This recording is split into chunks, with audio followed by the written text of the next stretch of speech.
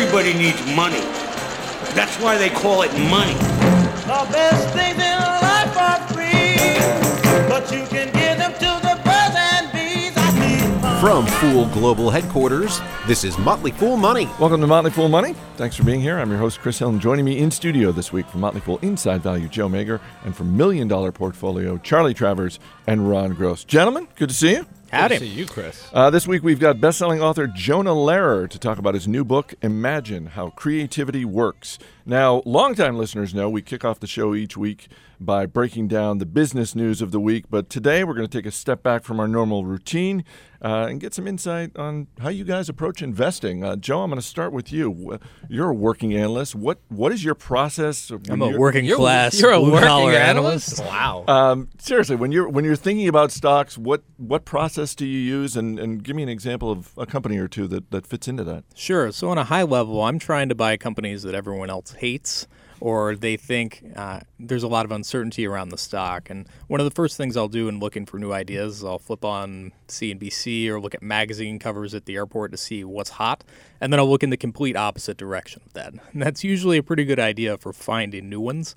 If you're not at the airport, the whole process falls apart. It does. That's why I have to fly every week. Okay. No, I'm typically looking for high-quality businesses at out-of-favor prices. That's the go-to move. But, ideally I'm looking for some sort of catalyst on that. So it's not just good enough to buy a stock selling at a discount to what I think is its fair value. I need something that's actually going to drive the stock to achieving that. So give me an example of a company that fits that. Sure. So right now, Berkshire Hathaway would be a good example. I think the underwriting cycle, insurance pricing is very soft right now, and I think that's going to get harder, which equates to bigger value for Berkshire. I also think the share repurchase program that Buffett has put in is going to be really valuable and puts in a nice downside limit on the stock. Ron, what about you? Right. So as a value investor, my primary goal is to buy a company for less than I think it's actually worth. And it can be all different types of companies. It can be a company that's firing on all cylinders, as I like to say, that's just really doing great things, or it can be a company that's troubled. I like to look everywhere, but the primary thing is I want to buy it cheaply, as Joe said, for less than what I think it's worth. Okay, and what do you got? So if you want to go for a company that's doing wonderful things, Apple we think is undervalued, even at this current price. I was going to say, $600. it's definitely not a value stock. What is the thesis for that one? I haven't heard it. If you define a value stock as a stock that is trading for less than you think it's worth, then I would say Apple is a value stock. Okay. It's not what Joe would call a dirty value stock or what I would call a deep value stock. For that, I would look at maybe a company such as Skechers, the shoe company, which is a small cap company going through some trouble right now. That's dirty value. Right, exactly. But we think it's really undervalued here, and that you'll be rewarded for taking the risk of investing in a company that is not doing that well at the moment. Charlie, what about you? What's your process, and are there particular industries that you focus on? Well, I know you're a basketball guy, so you're going to be familiar with the phrase defense wins championships. Absolutely. And 3 years into a bull market, those are the kind of companies I'm looking at right now. I'm looking to control my downside and my risk first and let the returns take care of themselves second. I'm not looking at growth companies at 40, 50 times earnings. I'm more looking at companies trading closer to their tangible book value and they generate a lot of profits. One example would be MFC Industrial. The stock is trading at a 10% discount to tangible book, which is mostly cash. And interestingly, they're very cash flow positive, pay a nice 2.7% dividend, and have a chairman who's got a multi-decade track record of creating value for shareholders. So I don't see a lot of downside in that kind of situation. And, the upside will be what it'll be, and I don't have to worry about what the market's doing. What do they do with that company? Right now, they own they get a royalty interest off an iron ore mine out of Canada, and they have a merchant banking operation on top of that where they, kind of provide supplies for manufacturers. We're a quarter into 2012. Stock market is off to a good start so far. Just quickly, we'll go down the table. What's one question you have? It could be about an industry. It could be about the market in general, sort of a question that you have as an analyst, Joe. Yeah, I'm thinking about when interest rates are going to rise, because that's going to have a really big impact on a lot of companies that rely on borrowing. And it's also going to say a lot about what you should be buying today. So some companies benefit from higher interest rates and some will get slammed. And It also affects how you think about stocks versus bonds. Interest rates go up. If you're a bondholder today, you're going to get a hit with that. I think that's kind of a defining question for us over the next couple of years. Ron? I try not to focus too much on the macroeconomy because I am a bottoms-up analyst. Companies are important, and the economy is really too hard to predict. However, I am keeping a very close eye on unemployment. We're at about 8.3% now. That number has got to come down, otherwise our economy will go off the rails, and stock valuations won't be supported, and we'll get a sell-off. So we need to do better there. Charlie? I'm also a bottoms-up guy, but we are in a globally connected world, and I spend a lot of my time watching what's going on in Europe. They have a very narrow tightrope to walk on policy as to how they fix their sovereign debt and their banking issues. It's a balance of inherent growth that they need, along with some debt restructuring and fiscal responsibility to government level, and that's very hard to manage. And I'm just making sure that doesn't spiral out of control. You're listening to Motley Fool Money. We're here every week on radio stations across America and on iTunes. But for market commentary and analysis each day, check out Market Foolery, our daily podcast on iTunes. In the couple minutes we have left, every week you guys give a stock that's on your radar. But because we're mixing it up, let's look out 10 years. Joe Mager, what's a stock you're looking at for the next 10 years? Markel. It's a stock I own, and we recommended it Inside Value. Markel is kind of like a mini Berkshire Hathaway. It's very conservatively run. It's a good underwriter. That's to say they do really well as insurance policy writers. And the guys who are investing the capital at Markel, namely Tom Gaynor, the CIO, great investor, great long-term thinker, high insider ownership, love everything about the business, and I think it's going to do very well over the long haul. And the ticker? MKL. Ron Gross? Not surprisingly for regular listeners of the show, I'm going to go with Costco, ticker symbol COST. Fantastic management team, great cash flow generating model, plenty of growth left in its future. Will probably be opening stores for the next 15 years or so. Not dirt cheap at $90. I think it's worth about $100. You buy it at this price, I still think you get market beating returns. Okay, Charlie Travers? Well, since Ron and Joe stole my top two ideas, I'm going to go with Boston Beer. They are slowly but surely eroding the market share of the large mega brewers. Craft beer is a very strong segment, and they are the market leader. They are the largest brewer. They are the largest American brewer remaining. They do about 2 million barrels a year. Strong brand, great management, and I love the company. Are you a consumer of their product? I'm a little familiar with it. By what you know, right? Little familiar. Let's bring in our man Steve Broido from the other side of the glass. Steve, you've heard 3 stocks for the next 10 years. What do you like? I think I like Markel. The concept of a giant holding company that holds all sorts of other businesses sounds very appealing. Joe Mager, Ron Gross, Charlie Travers. Guys, thanks for being here. Thank you. Chris. Coming up next, best-selling author Jonah Lehrer on how creativity works and which companies are the best at innovation. Stay right here. You're listening to Motley Fool Money. Welcome back to Motley Fool Money. I'm Chris Hill. Daydreaming can be productive and brainstorming meetings are a waste of time. So says Jonah Lehrer, contributing editor at Wired, New York Times bestselling author and author of the new book, Imagine How Creativity Works. Jonah, welcome. The rare in-studio guest here on Motley Fool Money. Thanks for being here. Thanks so much for having me. You've written about the science behind decision-making. First and foremost, what got you interested in the science of creativity? The imagination just seems so mysterious. I mean, it's one of these defining traits of human nature, what makes us so special. We live in a world surrounded by our own inventions. And yet, when you ask someone where their good ideas come from, they often have no idea. We can't explain why we have the epiphany in the shower. And so I was just drawn to the mystery of it, drawn to the fact that it is such a fundamental feature of human nature. We are connection machines, and yet we often don't understand how we connect things. And, of course, it's an enormously important mental talent. I mean, sustainable economic growth is all about new ideas. It's about new products, new things to sell, new things to buy. So understanding creativity and innovation isn't just a nice intellectual idea. It actually has real, important practical benefits. So let's segue into some of the businesses that you write about in your book, and I'll start with Apple, because I think Apple is generally considered one of the most innovative, creative places, and a lot of times you hear about work environments that foster collaboration, but one of the things in your book is that Steve Jobs, both at Apple and at Pixar, really sort of created this culture that was in some ways based on debate and criticism.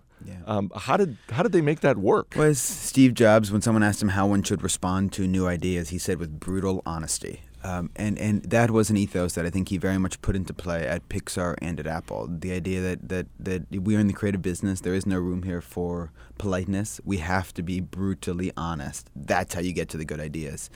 And I think his real genius was figuring out how to manage innovation, how to manage teams of creative people. And I tell the story, I got to spend some time at Pixar. In the late 1990s, when Steve Jobs was the head of Pixar, and he took a very active role in designing their studios. And the original plan for the studios was to have 3 separate buildings, one building for the computer scientists, one building for the animators, one building for the writers, directors, editors, everyone else. Jobs realized it's a terrible idea, that the success of Pixar would depend on human friction, would depend upon all that mixing, all that interaction from computer scientists learning from animators and vice versa. And so what he did was he decided there'd be only one building. They'd keep the shell of this old Del Monte canning factory. And at the center of this building would be this big loft-like atrium. And he started putting everything important in the atrium. The mailboxes, the gift store, the cafeteria, the coffee shop, everything you could think of was going to be in the atrium. But he realized even that wasn't enough. That, if you built this beautiful cafeteria, that computer scientists would still just have lunch with computer scientists. So instead he decided that there'd be only 2 bathrooms in the entire Pixar studios, and that these bathrooms would be in the atrium. Because if there's one place everyone has to go all the time, it's the bathroom. And at first, I think this was really annoying and frustrating for the employees, right? Because you got to walk across this vast, cavernous studio to pee. But now so many people at Pixar have their bathroom epiphany stories. They talk about the great idea that occurred to them while washing their hands, and they struck up a conversation with a stranger, a colleague in a completely different field, and it is that constant interaction, that constant mixing that I think Jobs really, really was interested in. One of the other companies you write about, you really kick off the book with Procter & Gamble coming up with the Swiffer. It's a little odd for me to wrap my head around, Procter & Gamble being a creative force, especially since we were just talking about Apple. Yeah. I think P&G is an innovation powerhouse. I mean, fluoride toothpaste, quilted paper towels, soft toilet paper, the Swiffer. I mean, you go down the list. I mean, diapers. I mean, they have pioneered one really, I think, innovative consumer product after another. And at the time the story I'm writing about takes place, the early 1990s, P&G had more PhDs on staff than any other company in the world. So P&G really was this factory of innovation. And the story I write about was how P&G was trying to come up with a new line of soaps for their mops. And they gave it to a team of 30 chemists, and the chemists struggled for years to come up with a new line of soaps, and they just couldn't, because you make soap stronger, but then they're too strong. They peel the varnish off wood floors, they irritate delicate skin, and so after a couple years of failure, the executives at P&G decide to outsource this problem. They say, okay, our chemists are getting nowhere, let's just hand it off to a design firm. So the design firm knows they can't, they're not going to know more about chemistry than this team of chemists. So they decide to just spend 9 months making house visits, watching people mop their floors. And what this design firm is, that must have been a blast. Called Continuum. Yeah, I've seen some of these videos, and I can assure you they're even more tedious than you think they are, because it's literally just hours of people mopping their floors, and then you watch them in their narrow, small bathtub splashing around dirty water, and it's really, really boring stuff. But they spend 9 months doing this, and what they discovered is that mopping is a terrible idea. That mopping is a horrible technology.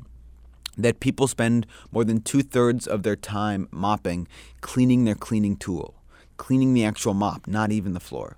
And that's because over the decades, companies like P&G had come up with all sorts of ways to make mops really good at getting dirt off the floor. But this makes it very tough to get the dirt out of the mop head. And so people splash around this dirty water, and then they never get the mop clean, so they end up just putting the dirty water back on the floor. It's a total waste of time. And what fascinates me about that story is, I've mopped many floors in my life, and I always kind of had this sense that, God, this is kind of a crappy thing. There's got to be a better way. It's not fun. There's got to be a better way. But it never occurred to me that there actually might be a better way. That it never occurred to me that here's this frustrating chore we all do all the time, that one could completely reinvent it. And that's what I admire about the guys at Continuum. They looked at this everyday failure and they said, well, there's got to be a better way. And then one day, on one of their last house visits, They spilled some coffee on the floor of an elderly lady, and although she said that she always used her vacuum and her mop, that's not how she picked up this mess of coffee. Instead, she tore a paper towel, wet the paper towel, ran it along the floor, and voila, the coffee was gone.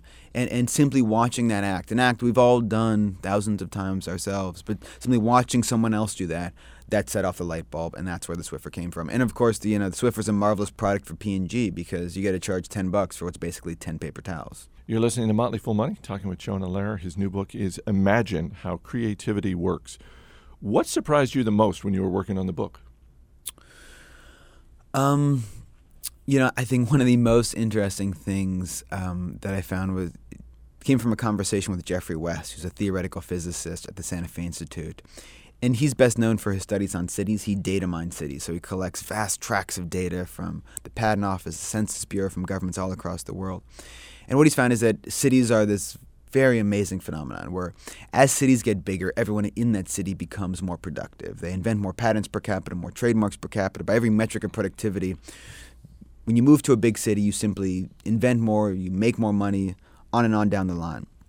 So he's demonstrated that over the previous decade, and it's a very robust phenomenon. The equations look very, very good, and this is, I think, it helps explain why urbanization is the great theme of 21st century life. Why people keep on moving to cities, why our cities keep on getting bigger.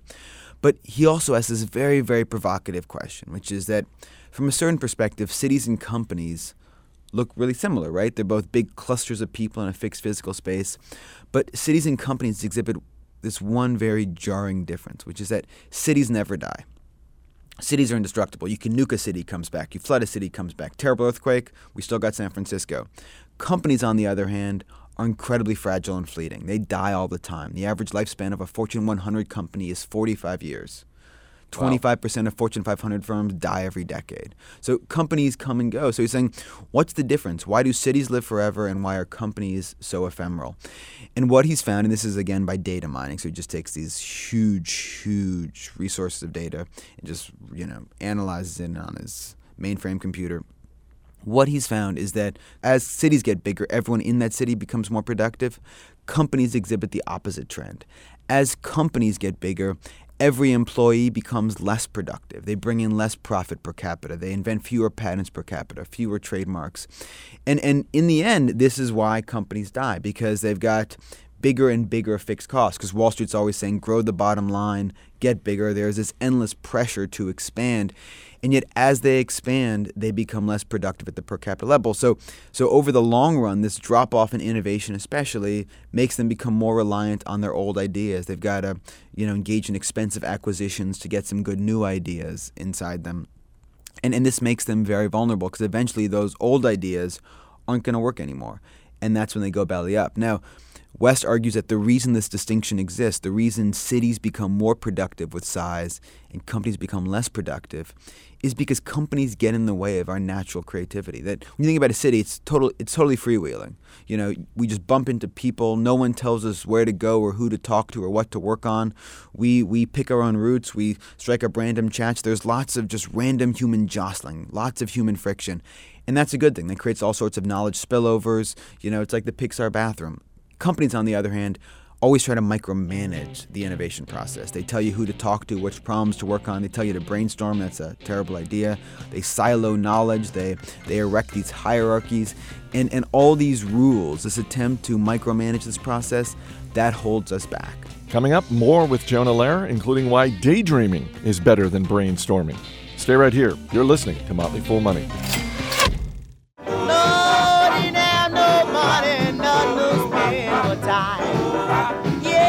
Welcome back to Motley Fool Money. I'm Chris Hill, talking with Jonah Lehrer, author of the new book, Imagine How Creativity Works. Why are brainstorming meetings such a waste of time? Because I know that on the rare occasion that I'm invited to a brainstorming meeting, I just sort of shrug and think, okay, I'll do this, but I'm not excited about it. So I was thrilled to discover this. You've got empirical proof now. Basically, I'm going to walk around wielding your book like, no, Jonah says we shouldn't have this meeting. Well, so brainstorming was invented by Alex Osborne, a marketing executive, kind of the Don Draper of his day in the late 1940s. And in a series of best-selling business books, he talks about brainstorming. And there are two simple rules to brainstorming. The first rule is thou shalt not criticize. Whatever you do, don't criticize someone else's ideas in a brainstorming meeting. That's because the imagination is very meek and shy, and if it's worried about being criticized, it'll just clam up and go quiet. So don't criticize. Second rule is it's all about quantity, not quality. That can come later. Now, this is a feel-good productivity technique, right? Because we can all come into a room, free associate, we fill the whiteboard with our ideas, we leave the room, no one's had their feelings hurt, there's been no criticism, we all contributed. Great for employee morale.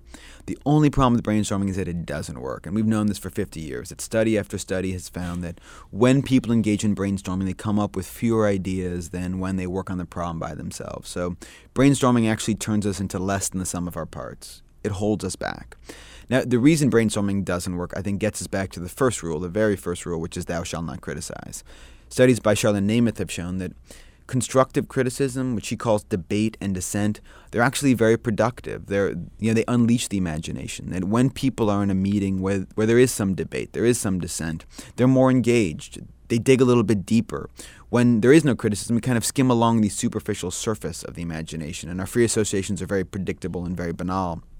But when there is some criticism, when we try to build on each other's ideas, we really listen to the ideas of others. And that's when something interesting happens. We've got some skin in the game. We're just more invested, more involved. We're more likely to be surprised. And all those attributes are a key part of a successful creative collaboration. So it's not that, groups aren't effective. I think there's evidence that, if anything, creative collaboration, creative teamwork is becoming more important than ever, simply because our problems are getting harder and they often exceed the capabilities of the individual imagination. But I also think we need to learn how to work together effectively. That these old methods, which may make us feel good, don't actually work. That creativity requires some trade-offs. It requires us to make long trips to the bathroom. It requires us to live in cities which are crowded and noisy and smelly, and the schools are bad. It requires us to sometimes get our feelings hurt too. Why do you think daydreaming is a productive exercise when it comes to creativity, and unleashing creativity? So these are studies done by Jonathan Schooler at UCSB. He's done a lot of them. And what he's found is that people who daydream more and also notice when they start to daydream. So that's the crucial second part of it. They don't just kind of lapse into fall down the rabbit hole of their own mind. They also realize when they're in the rabbit hole that they score much higher on tests of creativity. They're much better at divergent thinking. And that's because daydreaming turns out to be a very productive mental task. That the brain is consuming lots of energy while daydreaming. We spend up to half our life in the midst of our daydream. That we are always trying to make connections, to mash up distantly related ideas, and that's what we do when we daydream. We leave the immediate reality behind. We leave, this right here behind, and we start to explore all these associations, these hidden associations inside our head. We think about counterfactuals, and these are all very rich techniques for coming up with new ideas. Now, I think one of the problems we have now is that it's tougher than ever to really engage in a productive daydream. I know in my own life, as soon as I get a little bit bored, as soon as I might start to daydream, I get out my phone and just check my email, check Twitter, do all those things we all do a million times a day. So we're constantly interrupting our daydreams, getting in the way of this very productive mode of thought. We also tell second graders, one of the first lessons you learn in school, stop daydreaming, focus, focus, focus. But I think we have to, reevaluate where exactly our good ideas come from, because a lot of the time they're going to come from that seemingly random daydream when you're just staring out the window absent-mindedly. Into one thing I've tried to do since writing the book is get better at taking a walk and leaving my phone behind. I mean, I also don't think it's an accident that people have so many anecdotes about having their best ideas in the shower. Because you think about it, the shower is a very relaxing mode, so, that's good for certain kinds of creativity. It's also the one place we can't take our phone. So, until Apple comes out with a waterproof iPhone, I think people will continue to believe. I'm sure they're working on it right now. I'm sure they're working on it. It's a competitive advantage, so no one else can come up with other good products. Exactly. But until there is this waterproof gadget, I think the shower will continue to become, only become more and more part of our creative process simply because we are forced to daydream there. Do you think social media has a negative effect on creativity? I'm not sure it's negative. In fact, I'm pretty sure it's not negative. I don't think like Google's making us stupid and Twitter's the apocalypse and Facebook is ruining human friendship. I'm definitely not in that camp, but I'm also not in the camp that thinks this is, we've got these online tools, these social media tools, and they're a replacement somehow for the analog interactions of real life. You go back 10 years ago and people are talking about the death of geography. All these futurists are saying cities are going to be obsolete, right? Because we can all just telecommute from the exurbs, use email and Skype and video chats, and who needs actual human interaction? We can just do it on our screens. Well, it turns out we still need human interactions. That despite all these wonderful tools and email and Skype, they're really, really great. We still need to meet in the flesh, and that's why people continue to move to cities. It's why since the invention of Skype, this is a factoid told to me by an economist at Harvard, since the invention of Skype, attendance in business conferences has doubled. Wow. Yeah. So just like here, we don't actually have to go to the conference. We don't have to put up with airport security or airport delays or crappy hotels. We could just do it remotely, and yet we do it more than ever simply because I think we have this sense that there still is some value in face-to-face interaction and the serendipity of simply too many people in too small a space. So on the one hand, I don't think social media, it's not a net negative. I think I've had little moments of serendipity on Twitter and Facebook where you're exposed to an idea you can't imagine running into anywhere else. And that's a good thing. They certainly are, waste of time and attention too sometimes. But I also don't think that they're a substitute, that they're a replacement for real life. That we'll still need, at least for the foreseeable future, we'll still need cities and business meetings and we'll still need to see people in the flesh. You're listening to Motley Fool Money, talking with Jonah Lehrer about his new book, Imagine How Creativity Works.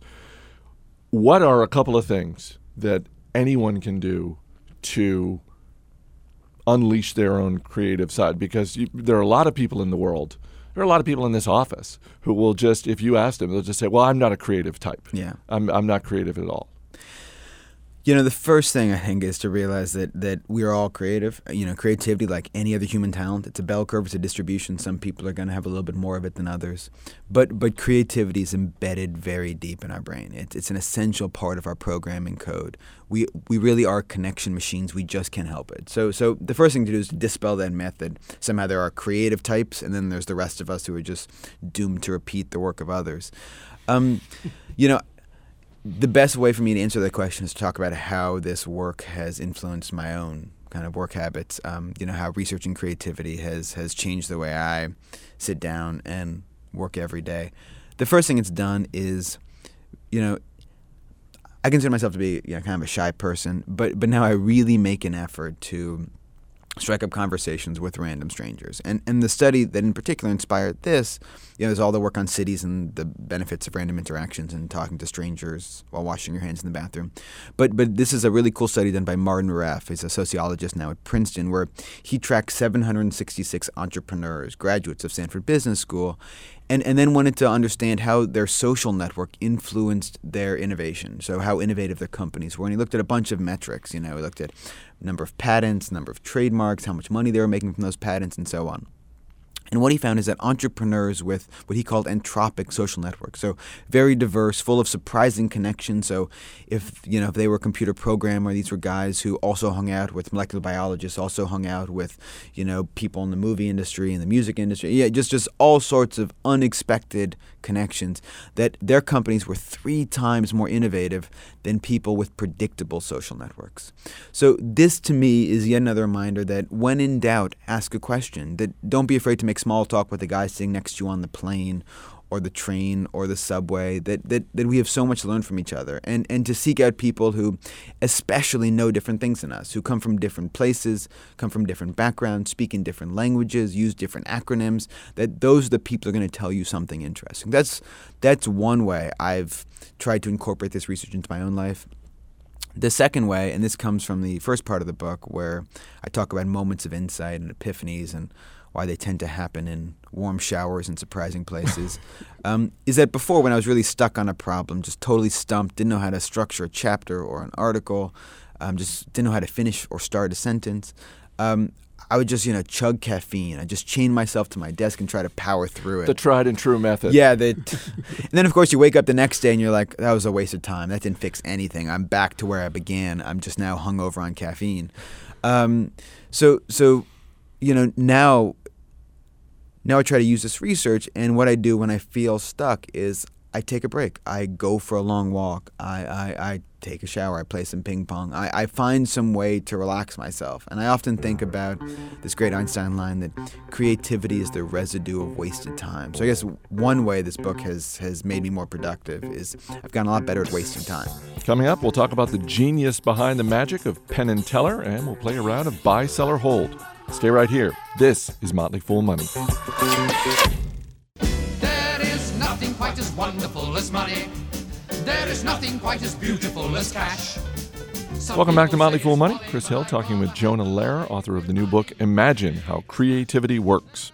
Before we wrap up with a round of buy, sell, or hold, I want to go back to something you and I were talking about during the break, which was this article in the March issue of Smithsonian Magazine. You had put it out on Twitter. That's how I came across it. It was something of an epiphany for me. It was about Teller, the magician, half of the Penn and Teller team, who, on the times that I've seen Penn and Teller, really enjoyed them, but never really thought of either one of them beyond their magic. You were telling me Teller is actually really into neuroscience. Yeah, Teller's this wonderful intellectual, just the smartest guy. I mean, he never talks on stage. So I was going to say, he's the one. He never talks on stage. He's the one who never talks. Yeah. He's the short, mute one, but he is astonishingly eloquent about so many subjects. And I had the pleasure of profiling him a few years ago and talking to him about neuroscience. And he really sees magicians as these intuitive psychologists, as these people who understand how the mind works because they have to deceive the mind every single night. And there's really no margin for error. I mean, a mediocre magic trick isn't magic at all. Right. It either completely works, we're all fooled, or it's really embarrassing. So it's a very fine line. And so they really have to understand all the weak spots in perception, all those blind spots in the visual cortex. They know how to distract us perfectly. So they really understand human nature. And Teller's very eloquent talking about this. So in recent years, I think he has tried to make this intuitive understanding that magicians have about how the mind works a little bit more explicit. So he's actually teamed up with some neuroscientists to study how exactly magicians, throw wrenches into our perceptual systems. And they've done some interesting experiments. I actually end the book by talking about a great magic trick, which is, really one of the things that made Penn and Teller famous, which is the old cups and ball routine, which is used. It's been used by conjurers for centuries and centuries, where you have a couple balls and these different cups, and you move around the balls, and the audience has no idea where the ball ends up, and you're constantly moving it back and forth between the cups, and it's very, very confusing. Well, one day Teller was in this cafeteria, this diner, this highway diner. At this point, Penn and Teller were still working the Renaissance Fair circuit, so not their most glamorous time. And he wanted to practice this trick to get a little bit better at it. But they were in this diner, and so all he had was crumpled up napkins and clear water glasses. But he decides, I can still practice it here. So what he does is, with these clear cups and these crumpled up napkins, he starts practicing cups and balls, this ancient trick. But these cups are clear, so you can actually see the crumpled up napkins the entire time. So at first you'd think like, oh my God, this is going to destroy the magic, right? Now I'll be able to see where the balls are at every possible moment. You're showing me the trick. But the magic of the trick is that even when you know how it's done, because he's showing you how it's done, the cups are clear, you still can't figure it out. The magic is still there. That Teller in particular is such a master sleight of hand magician that you still can't figure out how it's done. And for me, that's a great metaphor for, understanding the science of creativity. That even when we break open the black box and we can understand how the brain produces aha moments, and all the rest, that it's a bit like performing that trick with clear plastic glasses. That even when you can see, and we're beginning to see how it's done, the magic remains. There's still this inherent wonder, this majesty to coming up with new ideas. All right, let's wrap up with a round of buy, sell, or hold. Some people say this is a big determinant of behavior in children. Buy, sell, or hold. The importance of birth order. Hold. I mean, here's one of those things that like sibling order seems so important. It plays such a big role in how we think about our own lives and personalities, and yet the science is really shaky. I think people have been looking at this for years, and there's very little, I think, solid evidence that birth order plays a really big role in temperament and personality. There's so much other noise dictating who we are and what we become that it's tough to really come up with reliable correlations for firstborns are like this, secondborn sons are like this, and so on. That's going to be disappointing when I break that to my mom because she's a big believer in the birth order thing. We love telling these stories, and it really does contradict so many, my own intuitions about what it means to be second-born and so on. But the data's messy. He's been the star of the NBA this year. Buy, sell, or hold? Jeremy Lin. Buy. And here's why. I think what Jeremy Lin really teaches us is that we are really bad at evaluating talent. Really bad or just kind of bad? Pretty bad. Okay. Like my favorite example of just how bad we are at evaluating talent comes from the NFL Combine, which NFL Combine is this, it's like this 2-day festival of tests, right? Right, all these physical tests. 40-yard dash, vertical leap, bench press. They give you short versions of the IQ test, all these personality tests. The assumption being that like they're going to see what you're made of. They're going to see just what you're capable of. We can measure everything. We can measure everything, and that's going to help us predict what you're going to do when it counts in the pros. Last year, 2 economists at the University of Utah looked at all these tests at the Combine, tried to see if they correlate with performance in the NFL, and what they found is that they were all worthless. The NFL Combine was a total waste of time. The sole exception, the 40-yard dash for running backs. Every other test at every other position was a waste of time. So if I were an NFL owner, that would keep me up at night. That single study would give me nightmares, simply because you are forced to make huge, risky bets on these players entering the draft, and yet the evidence suggests that it's really tough to figure out who to pick, and that all the tests we currently use, these tests that led so many NBA teams to say, oh, Jeremy Lin, he came from Harvard, not quick enough, not enough athletic talent there, that all these tests had led team after team to pass him over, that they're really leading us astray. And finally, since you're a best-selling nonfiction author, buy, sell, or hold Imagine How Creativity Works, the movie. Buy. I mean, that's the easiest one. Now, who's playing Jonah Lehrer in the movie? Oh, well, I'm not a character. See, that's the beauty of it. I think you kind of have to be. I can't think of a book which is less cinematic than my own. I mean, I enjoy telling the stories, and hopefully they're not too dry. But just for me, it's about connecting the science lab, which is not the most cinematic of environments, to the real world. So, by all means, go ahead and pay me a bloody fortune for the screen rights to my book, but good luck turning it into a script. For what it's worth, I polled a couple of women in the office. I got names like Christian Bale and Jude Law to play you. Flattery gets you everywhere. The book is Imagine How Creativity Works. It is already an Amazon bestseller. Go out, pick it up. Jonah Lehrer, thanks so much for being here. Thanks so much for having me. You can always drop us an email. radio@fool.com is the email address to get us at. That's radio@fool.com. Got an email from Willie in Vienna, Virginia. Just wanted to throw out an idea. Have you ever considered doing a show live on location? Just like sports talk radio stations do a pregame show from a local bar, I think you guys could get some great publicity from doing a live show maybe after an EU summit or Ben Bernanke announcement. Instant analysis and interactions with some or maybe just one of your dozens of listeners would be memorable. Steve Broido, what do you think? I think it sounds like a great idea. I love going on the road. Do we have the budget to go to an EU summit? To my knowledge, we have no budget, but I would be happy to pay my own way. It sounds delightful. Let's start with a local bar and go from there. All right, that's it for this edition of Motley Fool Money. Our engineer is Steve Broido. Our producer is Mac Greer. I'm Chris Hill. Thanks for listening. We'll see you next week.